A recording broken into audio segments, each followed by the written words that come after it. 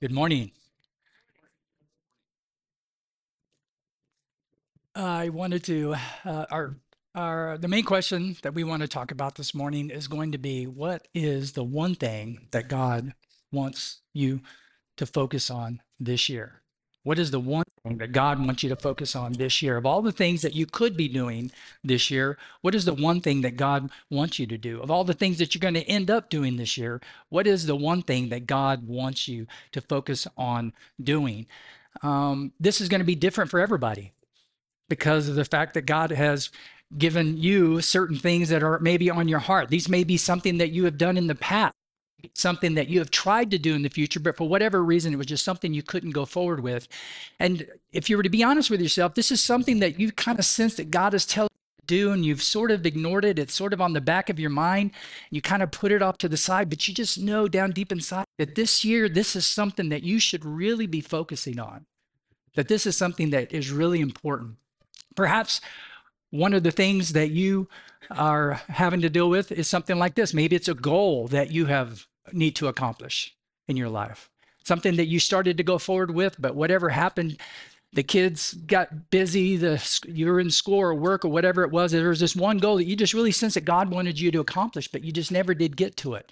And so it was something that you kind of put on the back burner. Maybe it was a habit that you need to break. That this is something that you've been dealing with for a long time, and God has kind of been softly touching you about this. And he says, this is the time, this is the day, this is when you need to really start taking this seriously. Perhaps it's a project that you started, but you never did finish. It doesn't really have to be anything that's super spiritual. It's just something that God has told you that this is something that's important. This is something that you need to do. This is something that is important to me that I want you to go forward with. Perhaps it's a relationship that you need to mend. Maybe it's a conversation that you need to have with somebody that something happened in the past and you guys are crossways with one another. And the Lord's been telling them you really need to give him a call. You really need to give her a call. Or maybe it's a relationship that you need to end. Sometimes those are necessary. Sometimes there's relationships that you just need to walk away from, and you know it. You know it's not a good relationship. You know that you shouldn't answer back when they text or whenever they call. You just know it's a relationship that God has been telling you you need to stop this relationship. It needs to end. Perhaps it's a degree that you need to finish. Perhaps it was something you started, you got to going, and you either ran out of money or somebody got pregnant or somebody got hurt or something like that. And you just, on the back of your mind, you know that that is something that God wants you to do, and you just can't seem to get any traction on what that is. Perhaps it's a ministry that the Lord has been wanting you to start, something he's wanted you to do, just something on the back of your mind, and you can't shake it. You can't get away from it. Perhaps it is a debt that you need to retire. You know that this has always been hanging over you, and you just every month you have to go and you have to make that payment, and you just know that if you were to tighten down and to really start focusing on it, if you were to invest some money here or stop eating out or do all these other things, you just know that there's this debt that's just hanging over you that is just like a albatross around your neck that God is saying, I want you to deal with this, deal with this. Maybe that's what you're looking for. The other question that you should consider about any of these things, however, is what blessings will such a focus bring? If you were to focus on that, think of the blessing that this would bring into your life. Perhaps it would be a blessing to your health. If you were to maybe quit this habit or maybe start this habit, maybe it would be a blessing to your family. If you were to focus on this one thing, just think of what it would look like 12 months from today. This is the end of 2023. Whatever that thing is that's in your life, and if you were to focus on it for 12 months and you were to really take it seriously and you were to really engage with it the way God wants you to engage with it, just think about what type of benefit and blessing this would be to your family or to your health or maybe to your career. You just know you need to get certified. You know you need to go and you need to do that extra training in order to get to that level there. Just think about what it would look like if you were to invest the next 12 months in focusing on that one thing that God wants you to do. Think of the blessing it would be to your finances if you could do that, or maybe even to your relationship with God.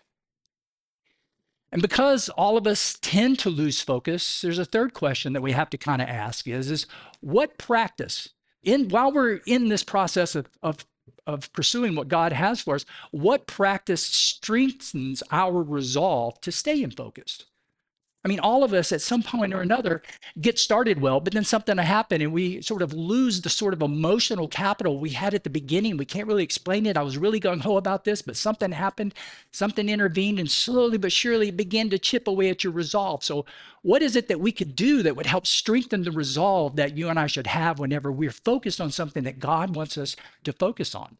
So, for the next few minutes, I want to share with you from the Old Testament book of Nehemiah a fascinating account of how one of God's people found the secret sauce, as it were, to overcoming the challenge that we all face in staying in focus. And so, please turn in your Bibles to the book of Nehemiah. We're going to be in chapter 1. And we are going to begin with verse 1.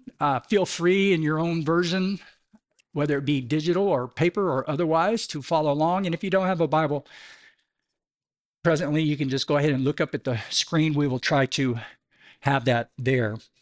Nehemiah chapter 1. So, the words of Nehemiah, son of Havilah, during the month of Chislev in the 20th year, when I was in the fortress city of Susa. So these opening verses give us a little bit of clue of what's going on here. Hananiah, one of my brothers, arrived with men from Judah. And so Nehemiah was a Jewish man that served as a high official in the upper echelons of the Medo-Persian Empire.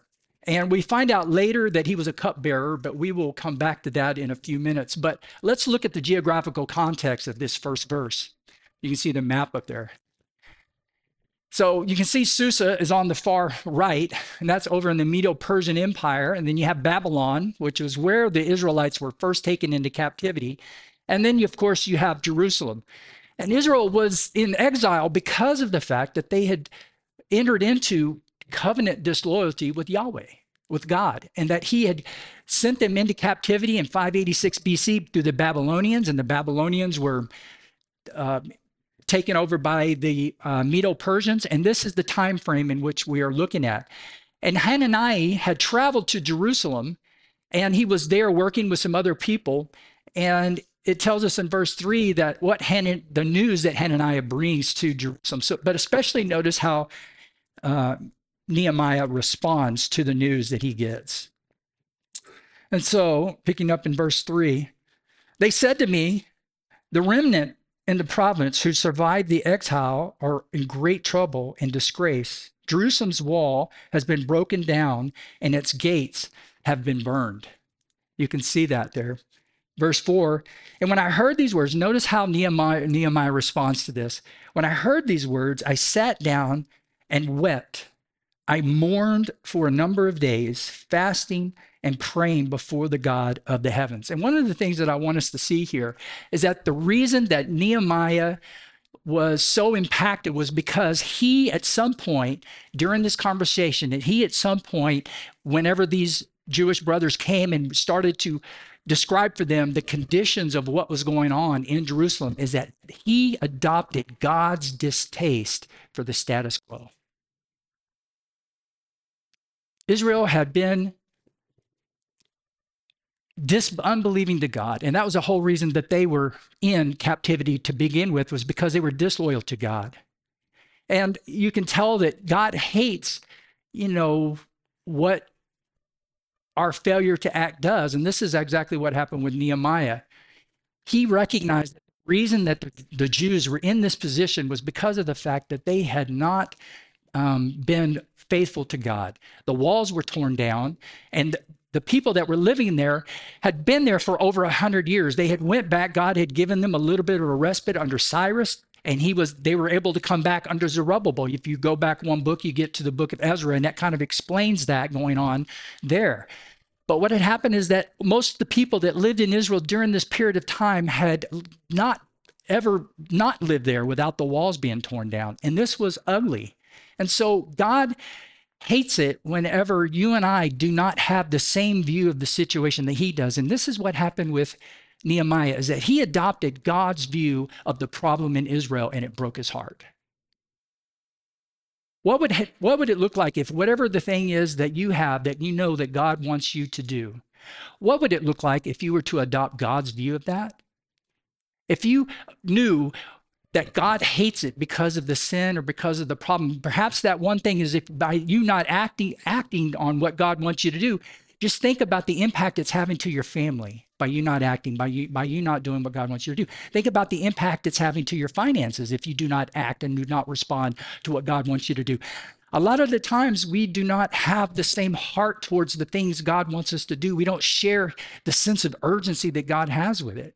And so in order for us to get to the point to where we're really going to be obedient to God and that we're really going to follow through with what he wants to do, he wants us to share the same view he has about it. He wants you to understand the impact of you is going to have on your finances, on your family, what's it's going to happen to your career, what is the impact it's going to be to your health if you don't respond to this, if you don't listen to the doctor. He says you need to start eating better, you need to start taking your medicine. He says you need to start getting up and moving more. What would it look like if you and I decided that we were going to share the same attitude that God has towards whatever it is he wants you to do that he himself has? That can make a big difference, can it?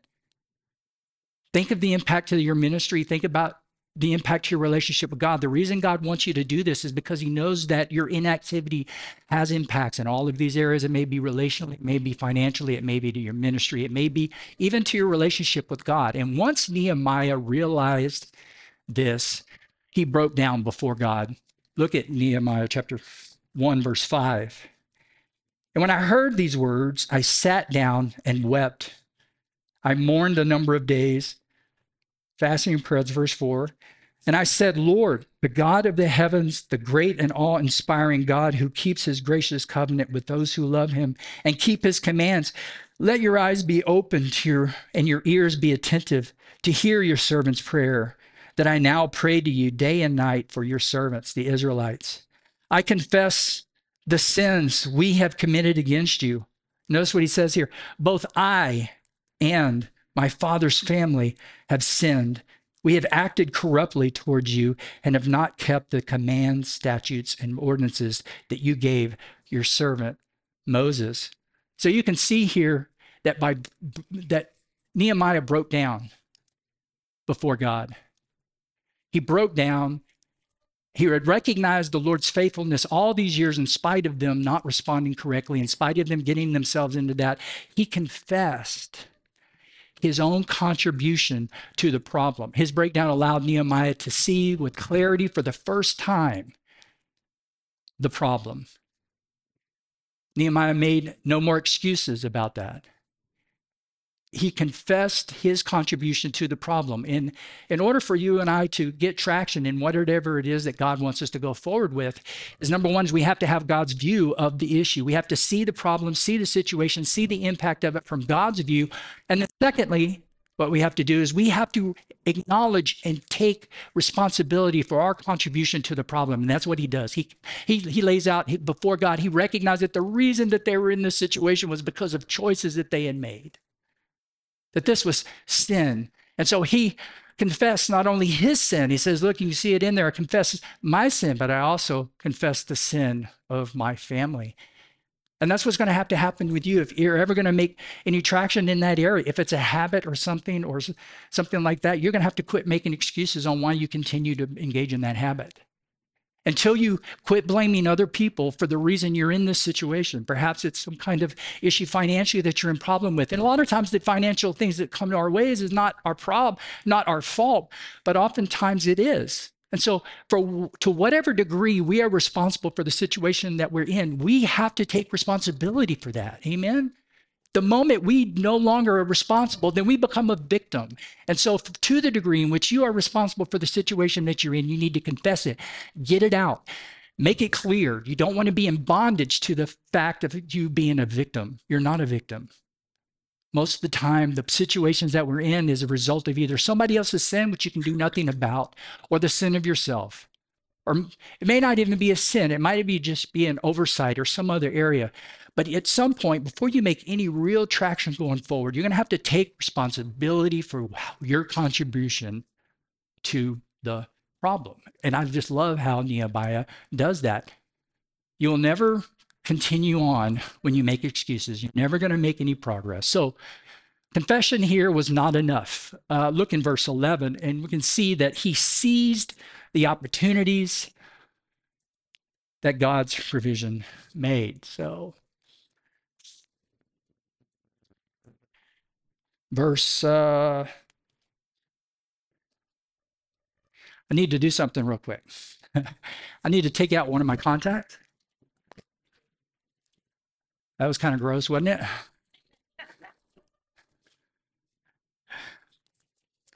Okay.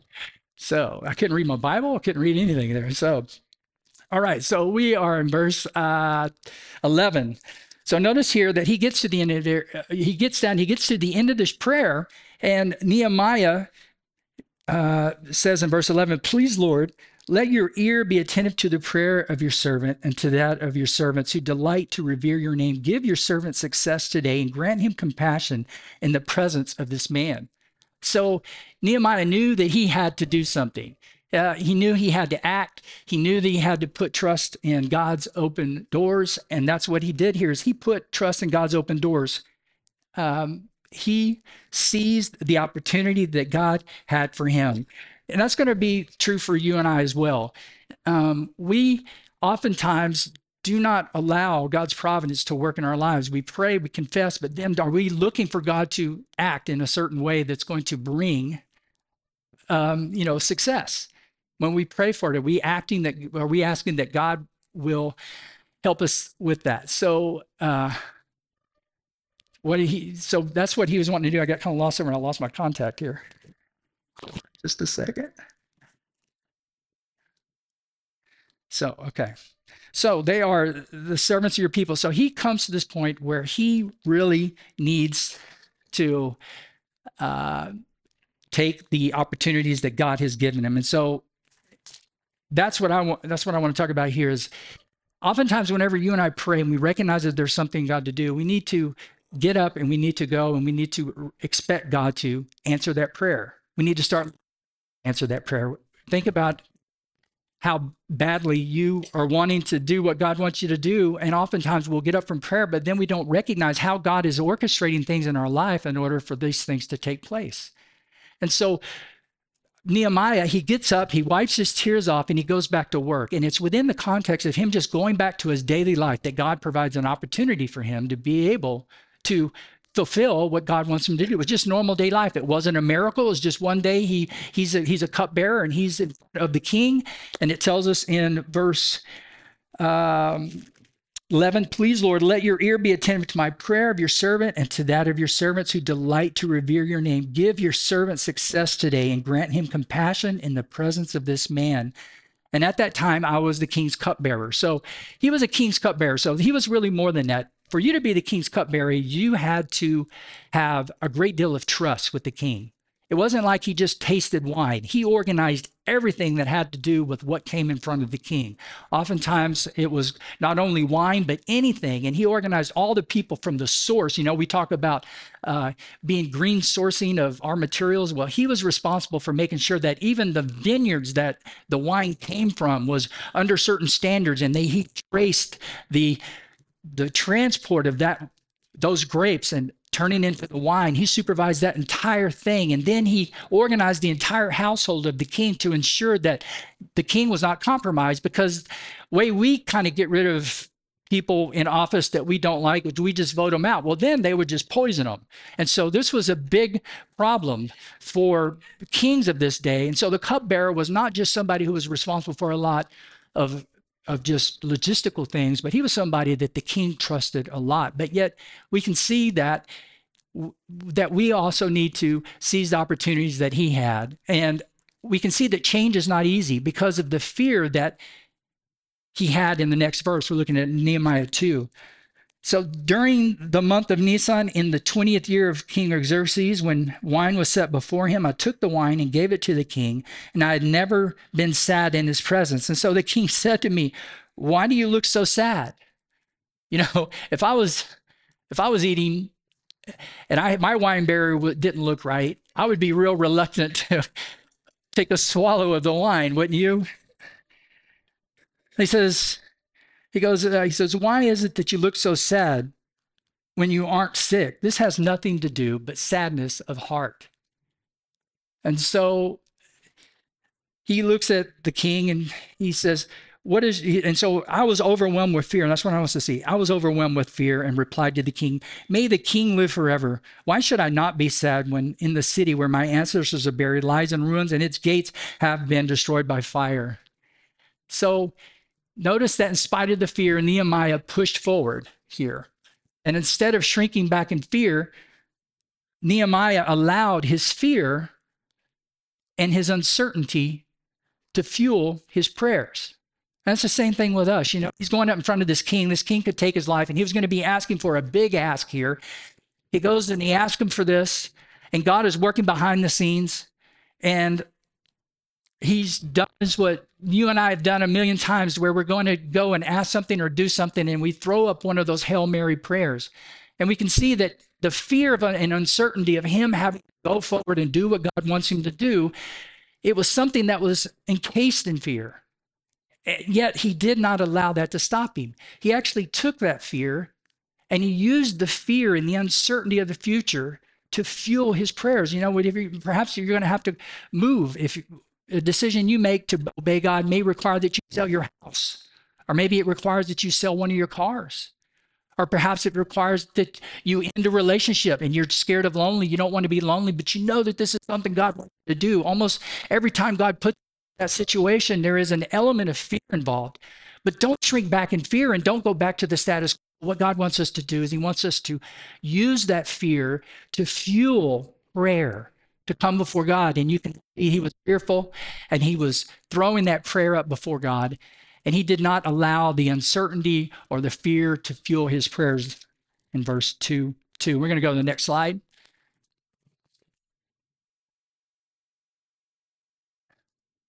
So we want to turn our fear into prayer, and that's not the time to quit. Instead, it's the time to pray. So notice what happens in verse 6.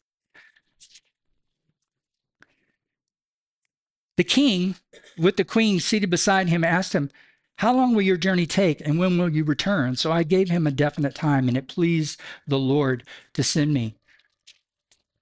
And so you can see that the king answered his prayer. The king answered his prayer, and God had favor, and he had leaned into his fears with prayer. He had committed himself to allow God's providence to go forward and to open the doors for him. But then you'll notice is that whenever the king said yes, is that you can see that he had prepared himself for the opposition that was in front of him. Look what it says in verse 7. He says, he also said to the king, if it pleases the king, let me have letters written to the governors of the region west of the Euphrates River so that they will grant me safe passage until I reach Judah. And so you can tell that he had thought through the type of obstacles that he was going to have, right? He knew that there was going to be problems facing him. And the same thing is with you. Whatever it is that God wants you to take care of this year, you're going to have obstacles. And oftentimes, you know what those obstacles are. Oftentimes, those are the very obstacles that had put you back before when you had tried the first time. And so Nehemiah, in order for him to go forward and to do what called him to do, is that he had to anticipate the types of problems that he was going to have in your life. Sometimes it may be, you need to not go by that person's cubicle when you're at work because you know that you're going to get dragged into a conversation that you don't want. You know, sometimes you may think that you are, going to, you're going to have to go somewhere where you spend money, or maybe it's there's a person that you can't talk to, or maybe there's people that you can't hang around, or maybe there's a certain environment that you can't go to because of the fact that you anticipate the type of problems are going to be there. Perhaps financially speaking, you need to maybe tear up the credit card, or maybe relationally, again, you know better than to text message because you're going to dragged right back into that situation. So each one of you know what the problems are. Each one of you know what the obstacles are to you achieving what God wants you to do. And I just love how Nehemiah did as well. And he planned it. He made the ability to plan for these things foremost. And so he says in verse, so we're on verse 7 through 10. If it please the king, let me have letters written to the governors of the region west of the Euphrates River, so that they will grant me safe passage until I reach Judah, and let me have a letter written to Asaph, keeper of the king's forest, so that he will give me timber to rebuild the gates of the temple fortress, the city wall, and the home where I will live. And the king granted my request because the Lord's gracious hand was on me. And so Nehemiah knew that he had decided to start on this wall and that he was going to need certain types of materials. And so on the way to Jerusalem, there are going to be all these enemies. There are going to be all of these really warlords that existed in between Medo-Persia and Jerusalem. And so he had asked for permission for him to be able to go through those types of areas unaccosted, that he would be able to have the supplies that he needs. And then when he got there, he was going to be able to have the funds and the materials in order to go forward with the wall building. So he prepares for all of that. And notice that in verse 7 through 10, that after he decided to start on the wall, he got busy. Let's look at that. So as he's going through there, he gets to the wall in chapter 2, verse 11. And once he decided that he was going to go to the wall, he got very busy getting to work. And it was really difficult for him at first because of what was happening. He started working well, but then all of a sudden, Sanballat and Tobias, which were these warlords who were going to present problems to him, they were an antagonistic. Now, these were Ammonites and a Moabite. We believe that Sanballat was a Moabite, and we believe that Tobias was an Ammonite. And we know that these were people who were related to the Jewish people, but that they were really antagonistic towards them, is that they had stepped out of favor with God over the years because of the way that they responded to Israel. And so they were an obstacle to him. But whenever he gets to Jerusalem, and he goes and he begins to look at the scale of the damage. And like I said, the people that had lived there were in a terrible mess. It was what they called disgrace because of the fact that there was just debris everywhere. Zerubbabel had come, he had set up the temple, but then they had this delay in the building. And a lot of the people got corrupt. Instead of them continuing to work on the temple and continuing to work on the city, they began to make deals with a lot of these warlords that existed in Israel during this time, including Sanballat and Tobias and the other people. And so there was a lot of corruption that Nehemiah had to face that goes along the way. And so he does finally say, we need to rebuild the wall. He gets busy rebuilding the wall, and they do have some success. He begins to assign people certain areas of the wall that they could focus on. And so this family would focus on this section, this family would focus on this section, and they would continue to build. And they were making progress, but Sanballat didn't care. He would start off by just criticizing them. He would just say, can you believe these Jews are actually trying to come back and restore their previous glory? Can you believe this? And so that's going to happen to you as well. Is oftentimes whenever you start off on a new journey, when you start into a new initiative, when you start to go into different directions, you are going to have people in your life who is going to come around and they're going to criticize you. They're going to make fun of you. They're not going to agree with you. Oftentimes they have interests that are in opposition to you. Sometimes it might even be a member of your family. You know that the impact that you're going to make in your family is going to the impact that you make is going to affect your family in some way. And so oftentimes you may even find that there's going to be opposition from even people that you love, unfortunately. The devil especially doesn't want you to make the changes in your life. He doesn't want you to make the changes in your life to your health or to your finances. He doesn't want you to make the changes in your life to the relationships. And so there's always going to be these different types of obstacles that are going to come your way. And Nehemiah was prepared for a lot of these obstacles. And he made progress.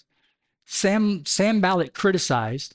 And then he realized that he needed to do more than just criticize Nehemiah. And so one day, he decided that once the walls got up to the point to where there were no more gaps in it, they were just starting to go up. There were no gaps. The only thing they needed to do was to put in the gates, is that he knew that he was going to have to quit somebody who was soft with Nehemiah, and he decided to get to Nehemiah directly. He knew he was going to have to get Nehemiah out of the city. That was the only way he was going to stop him. And so in chapter 6, verse 1, we can see the plan that he has here. Chapter 6, verse 1. So look at how it happens. So when Sanballat, Tobiah, Geshem, and the Arab and the rest of our enemies heard that I had rebuilt the wall and that there was no gap left in it, though at the time I had not installed the doors in the city gates, Sanballat and Geshem sent me a message. Come, let's meet together in the villages of the Ono Valley. And they were planning to harm me. And so he knew that he was going to have to cause Nehemiah to get out of the city. And so he basically says, Nehemiah, slow down what you're doing there. I just want to talk to you. Let's have lunch. Let's have dinner. We need to talk. Some things have come up, and can you come down? Can you come down out of here, and we'll talk about it, and we will get it worked out. But let's not do it in Jerusalem. Let's do it out way down here in the northwestern part of the Ono Valley, and we can meet there and we can talk about this. And so Nehemiah looks at this, and he gives him an answer. And in this answer is a verse that once I came across this verse and I heard it preached to me for the very first time, it just got all over me. And I just could not let go of it. It affected everything I did. It affected everything that I look at. It affected everything that I tried to do. And it was something that I think that a practice that you and I can look at that will really help us to go forward with this. So look in verse 3. It says, and so I sent messengers back to them saying, now it says in the previous verse that they were planning to harm me. It doesn't appear that Nehemiah knew that they were planning to harm him at the time, right? This is something he's writing this story. He didn't know that they were planning to harm him at the time. What he saw was this might have been an opportunity. And so he says, so I sent messengers to them saying, I am doing an important work and I cannot come down. Why should the work cease while I leave it and go down to you? They sent me the same proposal and I gave them the same reply. And it's like, what is it that he did that was so different? Did you see what he says there in verse 3? He says, I am doing an important work. Some of your translations say a great work. What he did is that he saw that what he was doing is that he embraced that as God's vision for his life. He says, I am doing a great work. I am not going to come down. What would it look like every time an opportunity came your way for you to get off track, either financially or whatever, and you considered the consequences of you getting off track, and that's something that you said? I am doing a great work. I'm doing God's work, and I am not going to come down. Or what about the time you are in some kind of relational struggle and you just want to get out? You don't want to continue on in this relationship. And it's one that you should. Maybe it's with your spouse. And it's just very difficult day in and day out and day in and day out. And you just have tried, you've prayed, you've counseled, and you've done all these things, but you just don't really see any way out. What would it look like if you were to take the mindset to recognizing that what you're going through is God's mission for your life, that is the one thing that he wants you to persevere in, and that you can take the attitude that you are doing a great work and that you're not going to come down. You're not going to come down from this. You're not going to stop. You're not going to get distracted through these opportunities that come your way. Isn't that what gets us off track oftentimes? The so-called opportunities, and they get us off track, and pretty soon we're gone. Well, not only was Nehemiah not going to fall for this opportunity that he was given, but he also knew that it was going to be, despite the opportunity, but also too is despite the rumors. Look what he says. So Sanballat sent me the same message a fifth time by his aide, and he had an open letter in his hand, and in it was written, it is reported among the nations, and Geshem agrees. Let's see here. Yeah, I'm going to do this. Sanballat sent me the same message a fifth time, and he had an open letter in his hand, and in it was written, it is reported among the nation, and Geshem agrees, that you and the Jews plan to rebel. This is the reason you are building the wall.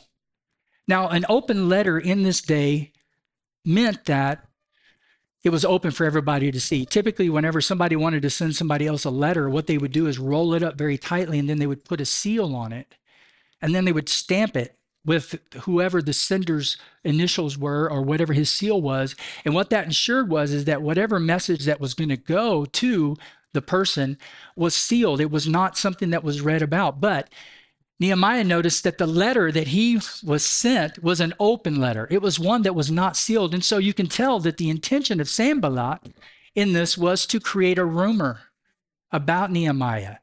His goal was to really allow it to be known, to allow this rumor to sort of get out that the reason that he is going to be building this wall and the reason he's wanting to build up Jerusalem was not because of anything that was noble for God, but was because he wanted to be the king.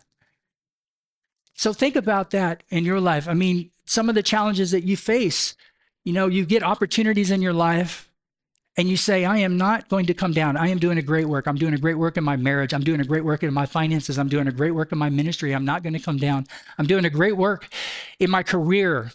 I'm doing a great work in my education. I've started this degree and I am going forward and I don't care what happens. I am going to continue on in this great work because this is for God. This is what God has called me to do during this season. And I'm going to do it. And I'm not going to allow these opportunities come my way that's going to get me off track. And he says, I'm also not going to allow rumors to get me off track. Some people are going to judge you for the decision that you make. Some people are not going to understand what you're doing. Some people are going to mischaracterize what you're doing and why you're doing it. They're going to slander you in front of others because of the fact that you've made this decision to follow God. This is really difficult for young people because young people tend to have a sense of high view of status before other friends. And so our peers oftentimes have an influence in the decisions that we make because we have such a strong desire to fit in. And it's not just young people. Some old people have that as well. But sometimes those fears, in order to fit in, will cause us to cave because we just don't want people to think bad about me or that we don't want people to think that I'm doing it for the wrong reasons. And you kind of talk yourself out of doing it in many ways. So despite the opportunities and despite the rumors that are going to be passed along you need to don't come down. You're doing a great work. Continue with doing it. And this is what he had to do. In order for this wall to be built, he had to be able to overcome these obstacles that were his way. So it wasn't just opportunities that he was facing. It wasn't just the fact that there was these slanders that was coming along. It was also the threats that he had to face. Look what he said. So after he responded to them about, and this is how he responded. Let's go there, verse 8 first. Then I replied to them, there is nothing to these rumors you are spreading. You are inventing them in your own mind. He goes, look, there's nothing about this that is true. You're inventing this. You're just trying to keep me from continuing the work. You can see how much progress I'm making. You can see that the walls are going up. You are just trying to slow me down. There's nothing to these rumors. And it's great that Nehemiah had this ability to kind of see through the actions here. He said, for they are all trying to intimidate us. He saw it for what it was. They will drop their hands from the work and it will never be finished. But now, my God, strengthen my hands. So there it is again. He calls out to God in prayer. Help me, Lord, to go forward, to do what I want to do. And then the next thing is verse 10. I went to the house of Shemaiah, son of Deliah, son of Mehethabel. Obviously, we don't know who those guys were, but they knew who they were whenever he was writing this. These were people that they could identify with. And he said that let's meet at the house of God. So he has this person who wants to get him to shrink back from what he's doing out of fear and the threats that's coming. He says, let's meet at the house of God inside the temple. Now, the problem with it, going into the temples, there's really nothing wrong with that. But the problem is that for some people, it was prohibited for certain people to go into the temple. You had to be a priest, a high priest, to go in certain areas of it. And so what this person is asking him to do is to violate God's law by going into this. And then so Nehemiah addresses it. He says, let's shut the temple doors because they're coming to kill you. They're coming to kill you tonight. And so there's these threats of him coming in there. But I said, look what Nehemiah said in verse 11. Should a man like me run away? What kind of message is this going to send? How can someone like me enter the temple and live? How can I do that? Right? He knew that it was prohibited to the law and to the temple. And so he knew that when somebody asked him to do that was something that was against God's will and against his law, his explicit law, he knew that it was not true. And he said, I will not grow. I realized that God had not sent him because of the prophecy he spoke against me. He knew that the very fact that this person said, let's go into the temple was a lie, because God would never ask Nehemiah to do that. And so he discerned that there as well. And so he says, and he was hired so that I would be intimidated, do as he suggested, sin, and get a bad reputation in order that they could discredit me. And he says, my God, please remember Tobiah and Sanballat for what they have done, and also the prophetess Noadiah and the other prophets who wanted to intimidate me.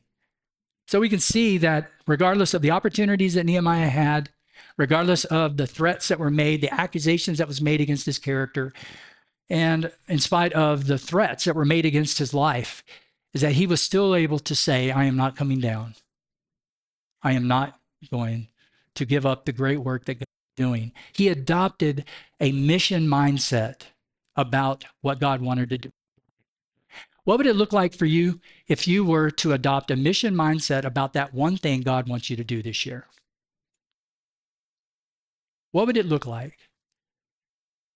If it's important and if it's what God wants you to do, then it is a mission.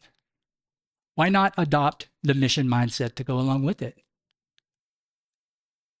Pray to God. Ask for him to give you a burden for whatever it is he wants you to do.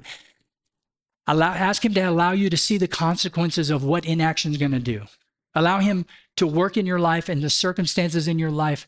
Be looking for the providential actions and the providential things God's going to be doing, because if he wants you to do it, don't you think he's going to open up the avenue for you to do it? He's going to provide that gym membership that you want. He's going to provide that ride that you need. He's going to provide you with the extra help that you need in order to perhaps, get away from having a sedentary life. Perhaps he's going to help provide you with the tuition to go back to school. He can open up doors for that. I remember in the early part of my years, I didn't pay a dime for early part of my schooling year just because the Lord brought money in. And it was just one of those things. It was just such an answer to prayer. And then we had people that gave donations as well for that. God, once we set our minds to doing what God wants us to do, he opens up opportunities and opens doors. And we can't allow fear to get in the way of that. We can't allow fear and the uncertainty of the future to get in the way of what God wants us to do. He wants us to take that fear. He wants us to take that uncertainty, and he wants us to pour that into prayer before him. Take all that energy and give it to him. He knows how you feel anyway. He knows the fears. He knows what it's going to cost you to obey him. So why not take a mission mindset of whatever it is? Some of you might drink too much. And the reason you know that they're true is because somebody told you drink too much. And you know why they're right is because they thought long and hard before they even wanted to talk to you about how much you drink. They didn't want to talk to you at all. And finally, it got to the point where it was so uncomfortable for everybody, they had to tell you, you drink too much. Some of you know that you just drink too much. Perhaps you have an addiction to prescription drugs, and it's just something you kind of have it under control and you can kind of function on it sometimes, but there are times in which you just kind of, on the back of your mind, the Lord is speaking to you about that. This is something I want you to deal with. I want you to get rid of this year. I want you to look at it the way I look at it. I want you to have the sense of urgency that I have about that. I want you to hate it the way I do. So whatever it is, it could be a financial thing. You may have to make some of you need to re-enroll in school. Some of you need to go back and get that degree. You've made excuses for it long enough. Enough time has gone by. And you know that God has been telling you for some time that you need more training, that you need more education, that he's got this for you. And you've just sort of ignored it. You've looked at all the circumstances that's come into your life and you've sort of reinterpreted them to kind of fit the more comfortable level. But you know that you need to get that certification. You know you need to get that education. What would that look like? Some of you know that you need to pick up the phone and call that person. You say, well, I don't really want to. I really haven't forgiven this person yet. God knows all that. Why don't you come to him and ask him to give you his heart regarding that matter? Why don't you call and ask him to show the impact of your unforgiveness, what it's doing to you, allow him to reveal that to your heart and life? Allow him to show you what your unforgiveness is doing to your family and to your ministry and to your education and to all these other areas. Allow him to see what it's doing in your own heart. What is your one thing that God is saying, this is what I want you to deal with this year? What is this one thing? So in your outline, it says, the one thing God wants me to focus on this year is. Now, I think most of you know what that is once you write it in there. What is the one thing? God, there's a lot of things. Now, for me, some of you are overachievers. You got 2 or 3 things on this list that you want to deal with. But what is the one thing that you have to do this year? That 12 months from now, if you get to the end of the year and you come back and the commitment that you make today, that one thing, what would your life look like? What I want you to say. In B is, what is the spiritual blessing this focus will bring? The spiritual blessing this focus will bring is what? What about the financial blessing that this focus is going to bring in your life? What about the relational blessing? Write it down, put it there so that you have it with you. Carry it in your pocket so that whenever things get bad, whenever you start having fears and uncertainty and you sort of lose your sense of resolve as you pull this thing out and you remember, this is what I did. This is the decision. This was the blessing. This is what God told me to do. And this is the blessing that I am expecting to have as a result of that. What kind of blessings is it going to have in your ministry? What kind of blessings is it going to have in your career for you to take this seriously? And then finally in C is, what's the opposition you're going to face? What opposition are you going to face? Because of your decision to do that one thing. Do you know what those things are? I think you do. You might know 1 or 2 of them. A lot of times it's just fear and uncertainty. That stops a lot of us. Amen? Is fear and uncertainty. But oftentimes, it's people. There's certain situations. You don't know how your spouse is going to react. You don't know if they're going to have their support there. Some of you are dealing with your kids who have left the faith, and you as a parent know that you should have that conversation. You should pick up the phone and at least ask, why have you rejected Jesus? What is the reason? You don't even know why they've rejected reason. And God has said, why don't you kind of open the door there where you're afraid to run them away. You're afraid to make them avoid you. You don't want to hound them about their decision to walk away from the faith. But as a parent, you know that the Lord's been telling you, why don't you just ease into that? Maybe there's a neighbor that the Lord's been wanting you to share your faith with. This one person, every time there's opportunities you had and you just sort of said, nah, they're getting away okay. They're probably saved. Oh, this person, they have a cross around their neck, so they probably know Jesus. So I'm not going to share Christ with them. I know that happens to me as well as I see these opportunities to share Christ. He is the Savior of the world. He died on the cross to pay the penalty that I and you deserve. He lived a life, a good and perfect life that nobody else could live. He lived that life, and then he was put on a cross. And he, as God, died on the cross. And God took all of the sins of the entire world, your sin, my sin, everything that you and I have done wrong. God took that and he placed it on Jesus Christ. Because he is both God and because he was both man, he was able to, number one, withstand the gravity of the world's sin in his person. So he could suffer for the sin in a way in which you and I could never do it because he was God. But he also, too, was man. So that qualified him that his death would be payment for your sin. He lived a perfect life because he knew you couldn't. And he took all of your sin upon him and he died. But because he was God, and because of the fact that that entire process giving victory over death, he rose from the grave on 3 days and he showed himself to multiple people during multiple times over multiple days. At one time, Bible tells us, Paul, that it was over 500 people at one time. And he says that the way that you can come and have a relationship with God is by trusting in what he did for you, placing your trust in it. You don't have to say anything. You don't even have to come down here and pray. What you do is you listen to that message of his love toward you, and you are trusting in him, and you are going to believe in him for that promise. Because he promises you everlasting life. He promises you that you're going to live here, you're going to have a normal life, but he's going to be involved in your life. He's going to give you the Holy Spirit. He's going to allow you to experience his peace and his joy as you follow him. And as you submit your life to him, you're going to experience the joy. And you're going to find that there's certain sins in your life that you no longer like and that you're uncomfortable with. And it's not a rule-based thing. It's a relational thing. It's not that you're violating a rule anymore. It's you're violating a person, and he just creates a sense of distaste for sin in your life. And as you follow him, it becomes stronger and it becomes easier. And some of the battles that you face in life oftentimes are just put to the side as a result of his empowering spirit in your life. He's going to make sure you have challenges. He's going to make sure you have problems. He's going to make sure that life is not perfect because of the fact this world's not perfect. And because of the fact is that you must trust in him to get through it. But one day, he promises that you will be resurrected and that you're going to be free from these bodies of decay. You're going to be free from these bodies that do not want to walk along with God. You're going to be free from these bodies that are constantly, even by gravity sometimes, amen, pulling you down. One day you're going to have a new body and you're going to be with him. In this body, you're not going to have these temptations and these struggles in your heart and life. But until then, he wants you to love him and trust him and allow him to work in your life. Some of you have not been baptized. You've believed in Jesus Christ, but you obeyed the very first thing he says to do, and that is to be baptized. That means to tell everybody, I am now a Christian, and this is a mark in my life in which I am going to walk with God. I am dead to my sin, and I am raising a new life. And the Lord wants you to do that publicly. You do that in front of your family and friends. Some of you have not been baptized. I would encourage you to speak with us. We'd love to baptize you. We'll find water somewhere. I think we have a pool here. But what is the one thing in your life that God wants you to focus on?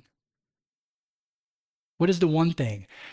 12 months from now, what would your life look like if you focused on that one thing?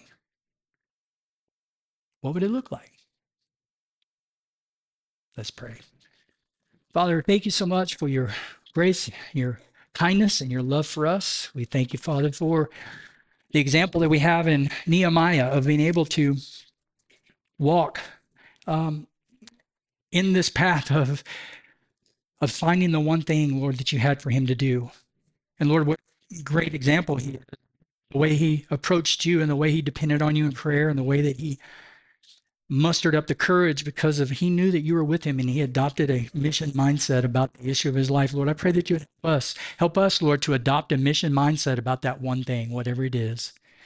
I pray, Lord, that you would help us, Lord, to walk in your grace. I pray, Lord, that you would help those who are here who are struggling and they have issues and they know what that one thing is and they just can't imagine even beginning to try it, to even beginning to put it into practice. They want to continue just to ignore your conviction about it. Lord, I just pray that you would not allow them to be settled there. I pray, Lord, that you would graciously, in the way that you do, that you would bring them to a point to where they get to the end of their rope. I just pray for that. In your grace, Lord, is joy. And in your life, Lord, is the only life that we need. We just thank you for that. Lord, we pray for our church. We pray, God, for the people that are here. We love you. In Christ's name, amen.